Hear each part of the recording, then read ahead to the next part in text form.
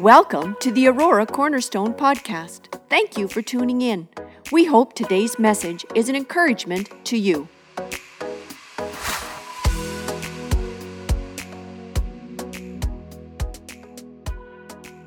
I invite you to go with me in your Bibles.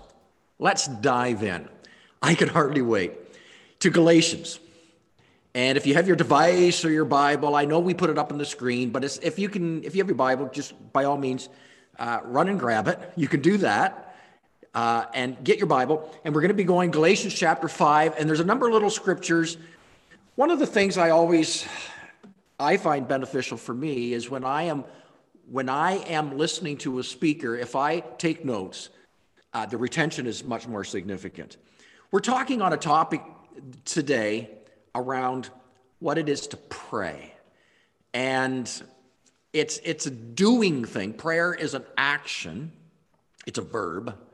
But having said that, it's one of the things probably we most struggle with. And so some of the notes I'm going to be sharing, I trust it's going to be beneficial, has been to me.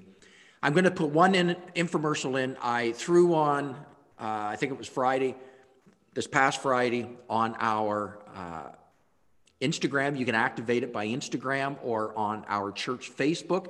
If you want to know how to get there, you go onto our church website, auroracornerstone.ca. At the very bottom of the front page, it has Instagram or Facebook. You click on there, it'll take you to our church Instagram or Facebook. And I am putting little bullet points of something that I discovered over 30 years ago that has been timeless when it comes to praying. So I take about 7-8 minutes to talk about it. I'm not going to be sharing that during our times. This is just something for you if you want to take that extra step. I think you'll find it beneficial. I'm going to put one up about maybe every week or every 2 weeks or something like that. That's how you can find it. Galatians chapter 5, verse 8. You have it here in front of you. So I say, walk by the Spirit, and you will not gratify the desires of the flesh.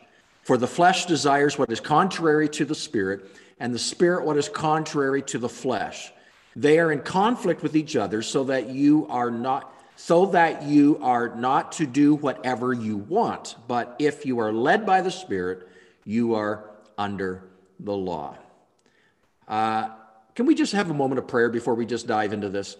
So, Lord, thank you for your word. Enrich our lives and maybe prune us where we need pruning this morning in accordance with what you are saying. In your name we ask. Amen. The study title this week is The Power for Living. And we are doing life together in a series. You can catch up if you so desire by going again to our website, Doing Life Together. The series is all on there. You can pick that up. You can listen to it as you travel. Many different means to do that. Today we're talking on the power for living. And it really is the power of the Spirit at work in those who are in Christ Jesus. Last week, were talking about the whole issue of prayer. And you see a picture here of a person praying. And prayer it's a discipline, it's not just a gift. It's for all believers. And I used to believe that prayer defined was communicating with God. And it's true, but it's so incomplete. Prayer is really going before him. And if you take it from the Lord's Prayer, your will be done on earth as it is in heaven. That is a key part of that prayer. It is really giving earthly license for God to interfere. And he awaits our release. And the license is important because it's a right of a believer. It's a privilege of a believer. It's a responsibility of a believer to pray. God will not do certain things if we do not pray.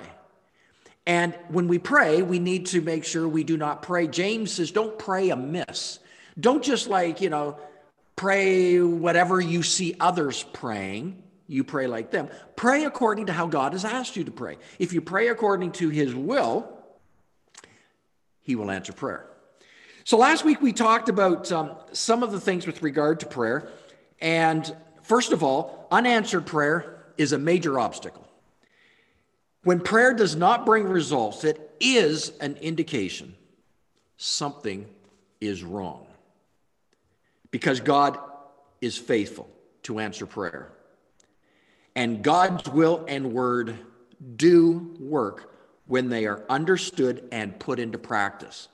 God has not put prayer simply to be a Christian discipline. It is. But prayer is meant to move heaven and transform our earth. It is meant to make a difference.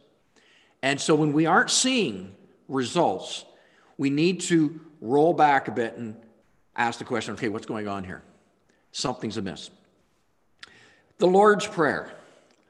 And go ahead, and we're going to just speak this prayer, pray this prayer. I've taken this from the New King James, so it changes a little bit of the prayer there. But it goes like this. The Lord taught them to pray, and he said to them, when you pray, say, Our Father, who art in heaven, hallowed be thy name, thy kingdom come, thy will be done in earth as it is in heaven. Give us this day our daily bread, and forgive us our sins, for we also forgive those that have sinned against us. And lead us not into temptation, but deliver us from the evil one. What I want to talk about today, before we actually get into, there are some certain steps. The Bible just lays out a number of steps on how to pray. It's not hard. It's not complicated. It shouldn't discourage you. As a matter of fact, it should actually just encourage you and excite you to want to be a greater man or woman or teenager or child of prayer. But there are certain things that hinder us. And I think it's valuable, before we get too far into this, what hinders my prayer? I want to share three things today. The first one, it should be obvious, it is sin. Sin hinders my prayer. There's good news and bad news. And the bad news is, sin, and we all have sinned and fallen short of God's glory.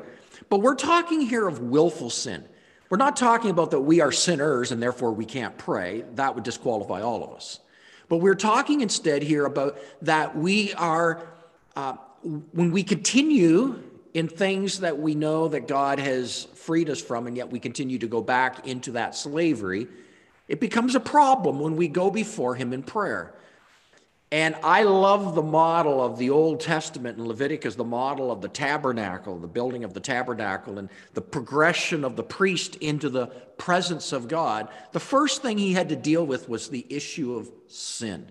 And it's no different today. We're talking here of willful sin. Isaiah 59, he says, but your iniquities have separated you from your God. Your sins have hidden his face from you, so that he will not hear. Sin is a blockage. Psalm 66 says, if I had cherished sin in my heart, note that part, cherished. If I cherished, in other words, you didn't deal with it. You accepted it. The Lord would not have listened. But the good news is when I do sin, not if, when I have sinned, 1 John Chapter 2 says, but if anyone does sin, we have an advocate with the Father, Jesus Christ, the righteous one. And in 2 Chronicles, this is one of my all-time favorite, chapter 7, if my people who are called by my name will humble themselves and pray and seek my face and turn from their wicked ways. Note all those things, okay? Humbling ourselves, praying, seeking his face, but here, turn from the wicked ways. Then, in other words, there's a chronology of events there. Then I hear it. I will hear from heaven. I will forgive their sin, and I will heal their land. Sin. Let's go on to the next one. Another hindrance and a roadblock is guilt. Guilt is something that we need to know who we are. To overcome, the remedy to guilt is to know what Christ has actually done for us. If we don't understand that very well, or maybe we've grown up with a guilt complex, or, God, the picture of him is a big mean judge out there to get you, and he's just waiting for you to slip up so he can smack you, then we're going to have trouble when it comes to being able to get past the place of feeling condemned in that place of guilt, and we're going to struggle in being able to be all that God wants us to be. And so we are desiring to be able to rid ourselves of guilt and to not have any condemnation. There are those, maybe today, this morning, maybe even during the worship time, when you should be feeling good and happy. Inside, you feel that you don't measure up. Your spiritual growth is stunted because you feel God is holding some things against you. And there's some scripture I think that can really help. In Hebrews chapter 8, verse 12 is one of them. God says, "For I will forgive their wickedness and will remember their sins no more." No more. The sins will be gone, cast away. And we need to walk in the full understanding that as a surrendered child of God, once you have confessed your sins and repented of them, you're covered. I've discovered the devil uses guilt often of our past to undermine our faith. He wants me to believe that when I go before him to pray, I'm not worthy. And I really think that's the word, worthy, that I'm unworthy. And so just be thankful he even puts up with me. Just be thankful he hasn't just smacked me like a fly on the wall. Just be thankful he hasn't done that, because really I'm not worthy for him to do anything on my behalf. And beloved, this morning, that's not of God. You know, there's a saying I heard a while ago: guilt is not of God. The Holy Spirit is not a spirit of guilt. He convicts us, and convicts us means he will draw us to God all the time. But guilt causes us to want to turn away from him. And if you have a sense of needing to turn away, or you unworthy to go before him, that's not of the Holy Spirit. That is of the enemy, who doesn't want you to go before God, because you can, with great boldness and confidence, go before him, and guilt would hold you back. So when the devil wants to tell you that you are guilty, and you feel guilty when you start to pray, and therefore you don't pray with conviction, you need to remind the devil of Isaiah 43:25, the words of God: "Even I am he who blots your transgressions for my own sake and remembers your sin no more." You know, the picture is he throws our sin into the sea of forgetfulness. The sea of forgetfulness. So I heard somebody say one time, after we ask for forgiveness, God puts up a little sign that says, "No fishing." In other words, don't go back and cast back into that sea of forgetfulness to find out what was thrown in there. Stop fishing. Stop recounting those things. If God has set you free, you are free indeed. It's an obstacle. It's an obstacle to come before him with confidence in our prayer. And so, sin, guilt, major blockages. The one I really wanted to make mention of, though, the last one here this morning, was feelings of inferiority. Inferiority. Now, one might not think that that's going to be big enough to actually hinder prayer, but it does. And I'll explain why it does. It does because it will readjust your approach to God. Your approach will be different, and your approach will not be one to receive. Your approach will be one to,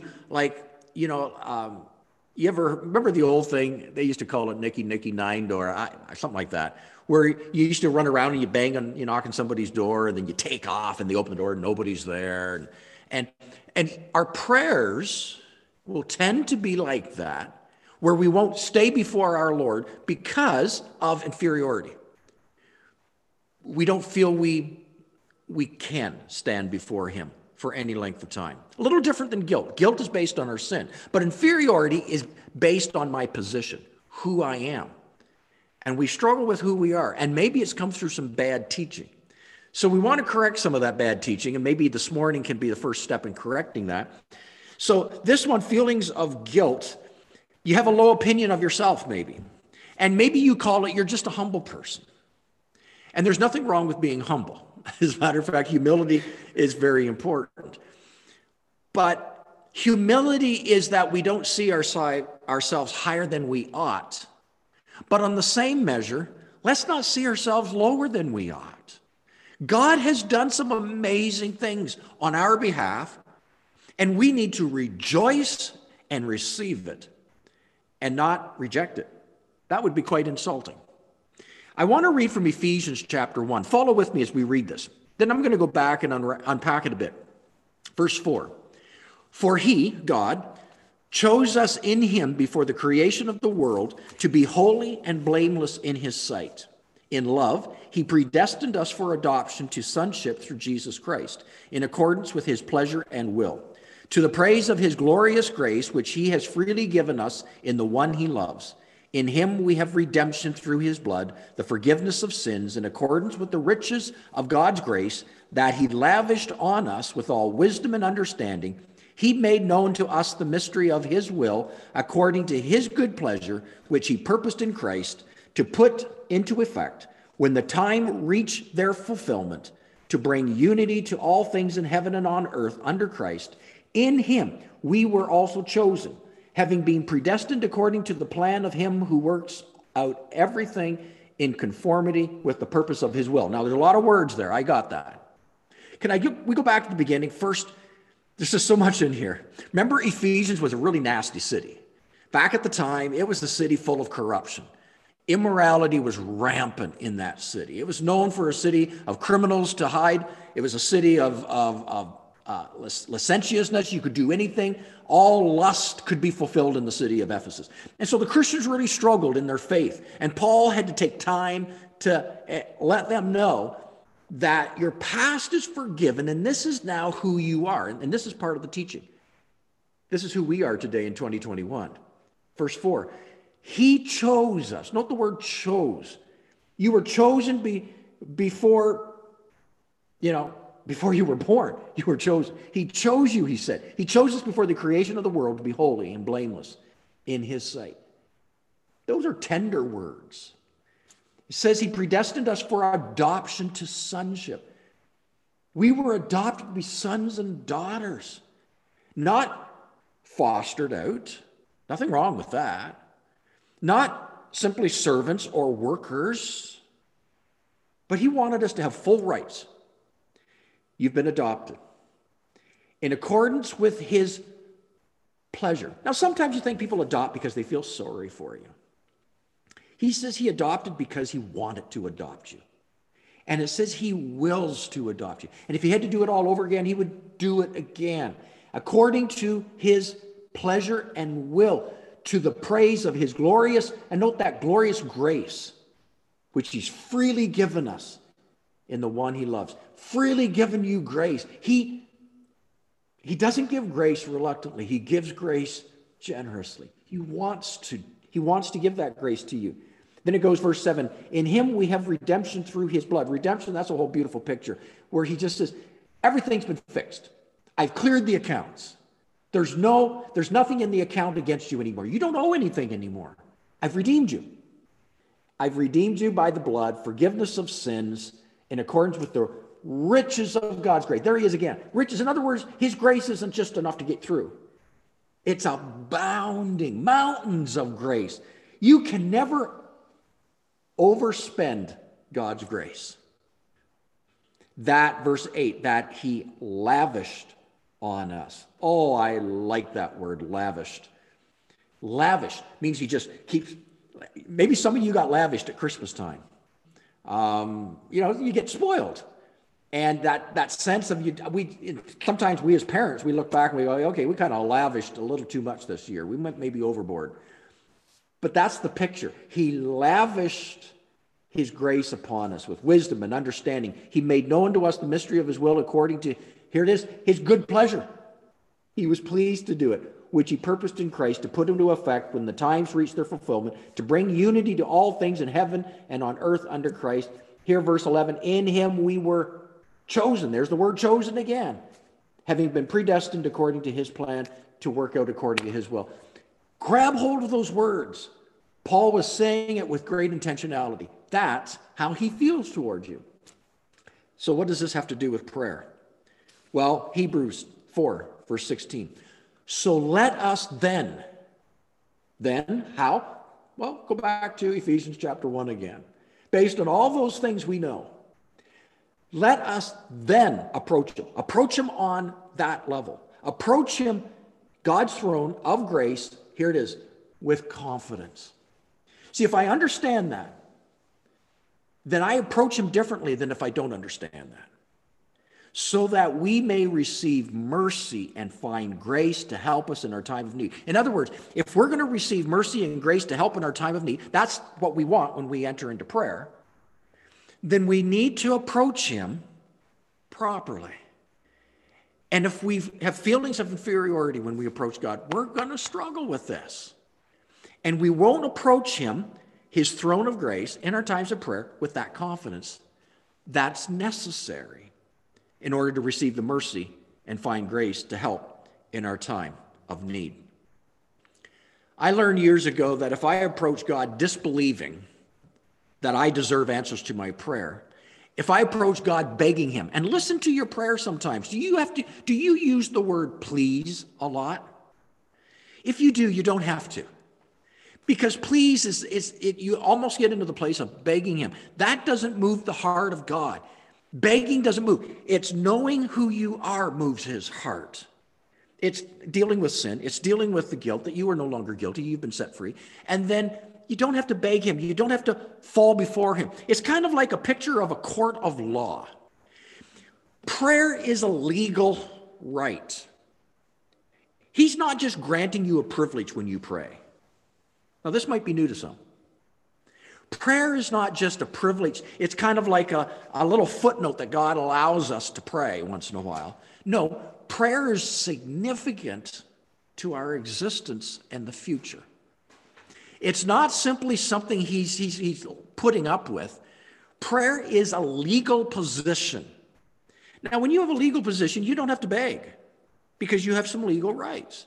You don't have to beg. If that right is yours, you can just say, hey, this is my right.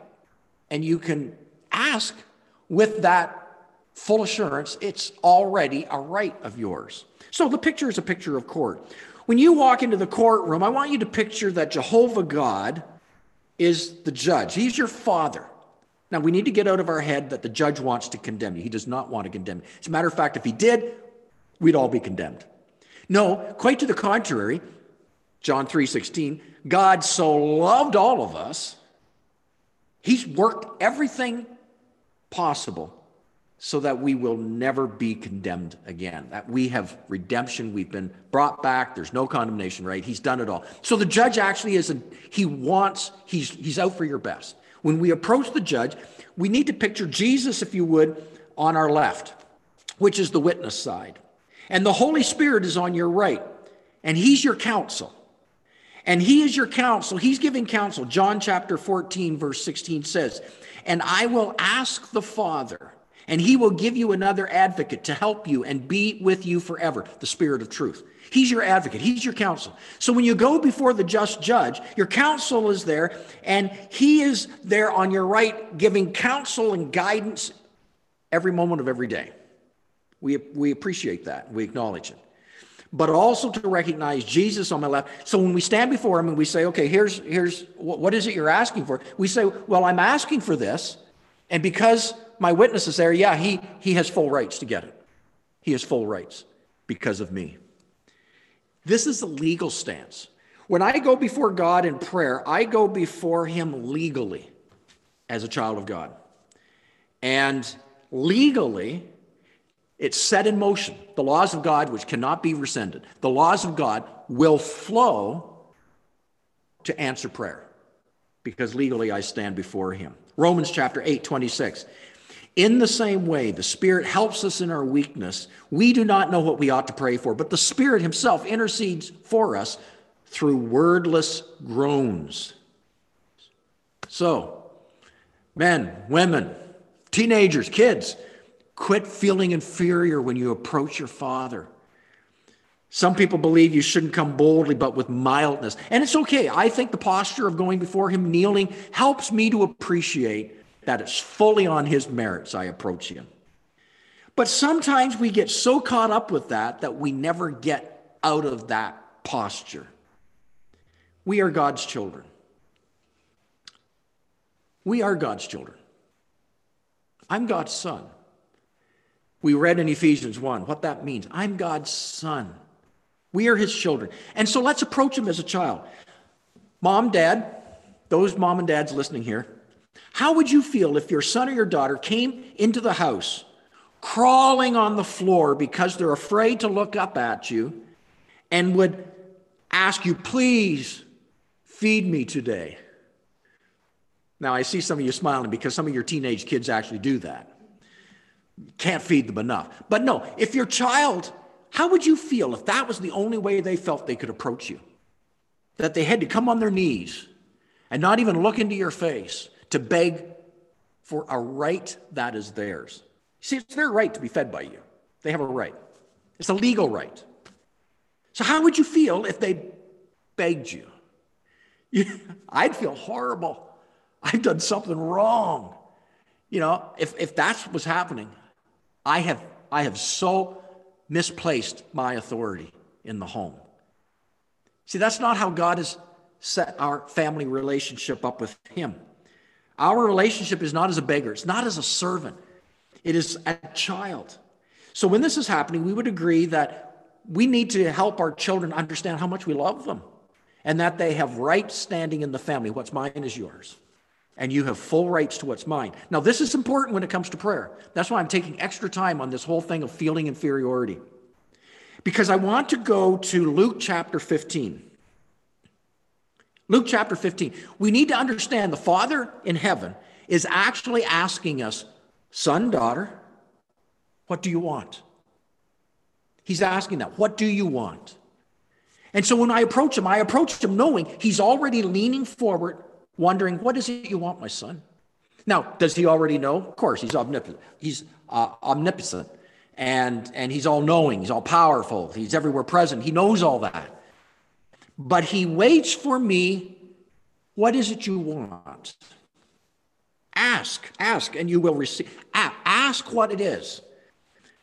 I want to take you to the story in Luke chapter 15 of the prodigal son. If you remember, and if you aren't familiar with the story, invite you to read the whole story in Luke 15. But the story has a picture where there's a son who takes his inheritance and he squanders it. He takes off to a different country and he burns it off in frivolous living. He comes to a point in his life where he takes senses of his environment and he is feeding pigs, eating their food along with them. And he comes to the place of where he thinks, life for me really stinks. And literally and figuratively, it stinks. And in his mind, he remembers his home. Now, he must have had a false picture of his home, but he's remembering his home. He feels, if I can just go back and if I can beg Dad to make me a servant, because I have no rights as a son because of what I have just done.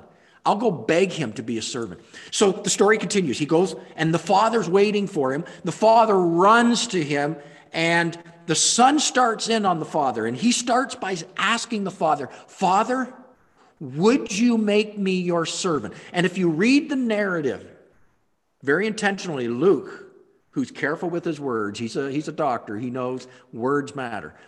Luke very carefully records, the son begins to say, make me your servant. And he starts into the thing he had rehearsed, and the father stopped him. You see, the sentence stops, and the father interrupts his son. And the father would not hear of it. The father calls him, my son. You return home with full rights of sonship. And the father then calls his servants to give the son full rights. Put the robe of the family on him. Put the sandals on his feet that he steps up off the dirt of this world and place my signet family ring back on his family. He's a son. So what was Dad saying? Dad was saying, son, you're mine. You're not a servant. You're mine. You don't ask, you don't act, you don't have to be like the servants.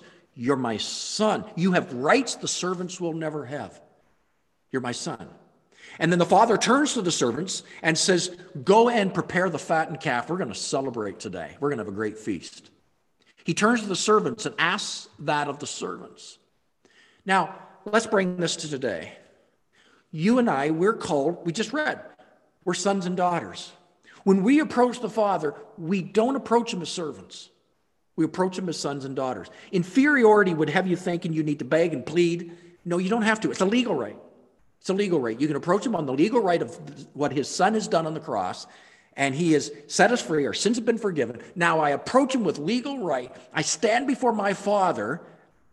I am his son. He loves his son. He loves his son as his own life. He loves me as he loves himself. He loves you as he loves himself. And when you stand before him in full legal rights. Now here's the part. Here's the real cool thing. Who are the servants? Well, we read in Hebrews chapter 1, verse 7. And it says in Hebrews 1:7, in speaking of the angels, he said, he makes his angels spirits and his servants flames of fire. There's a scripture I didn't put up, but it's found if you just go down to verse 14, Hebrews 1:14. It says, are not all angels ministering spirits sent to serve those who will inherit salvation? So who's the servants? They're all around you. They're around me, even here in this empty building. Angels. Nobody really knows how many. I just read this past week, I'm doing a study in Hebrews, and the commentator suggests there's over 1 million, maybe millions of them. Many. And the purpose of these unseen angels of God is servants of God. Are they real? Yeah, the Bible says they're real. We have glimpses of it. We see it in Hebrews. And we don't pray to angels, but they are God's servants. They are not his sons. They are not his daughters. You and I are. We were made in the image and the likeness of God, not the angels, and we have been adopted as sons. When we approach God in prayer, when I go before him, oh Father, I come in the name of your Son, Jesus. Remember, he's my witness. He's saying, yes, he has full right, legal right. Father, I now ask you to, and then we begin our prayer.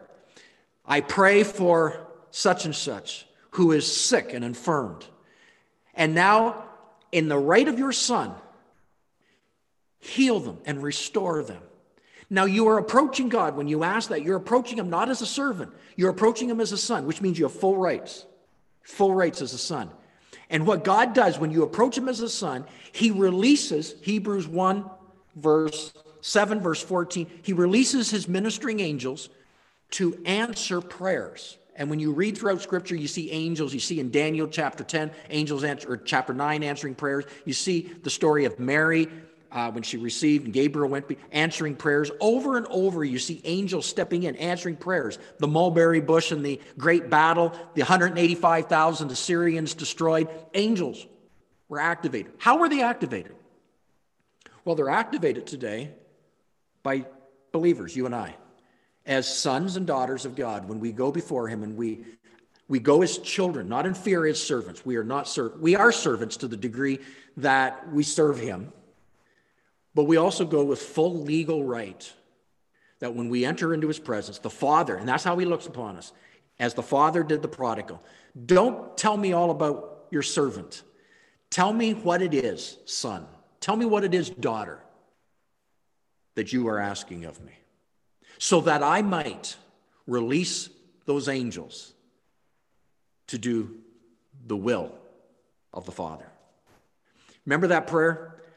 Father, who art in heaven, hallowed be thy name. Thy kingdom come, thy will be done on earth. So here's prayer. Prayer is what his will is. You're bringing it before your dad, and you're saying, let it come to pass. And he says it will come to pass. Now, we can't determine the timing, the circumstances around it. Okay, that's out of my control, but I come and I stand before him with that confidence in prayer before my God. So when you pray like a child of God, you activate his ministering angels. They fulfill what you've prayed according to his word. So when you pray, keep in mind Christ before you. And if you don't see anything happen, you still keep Christ before you. You have full legal rights before your Lord. However long it takes, keep the position before him in accordance with his word. And he answers prayer. He answers prayer. I trust this has been helpful, because to me I've had to overcome those hindrances in my life, and I know many have had to overcome those hindrances of dealing with the sin. Deal with it. Search my heart, Lord. And then guilt, he's cast away. I come, no condemnation to those who are in Christ Jesus. Now I come not simply as a servant, I come as a child. And now as a child with legal rights, I present my case before my loving God, not to force him, but he awaits for me to present it as a son. And he delights. He says it's his pleasure, once we do that, to move on our behalf, to bring his plans to place.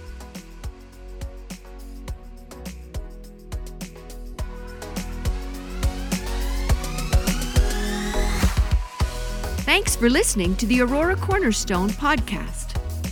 Remember to subscribe. For more information about our church and our ministries, visit auroracornerstone.ca.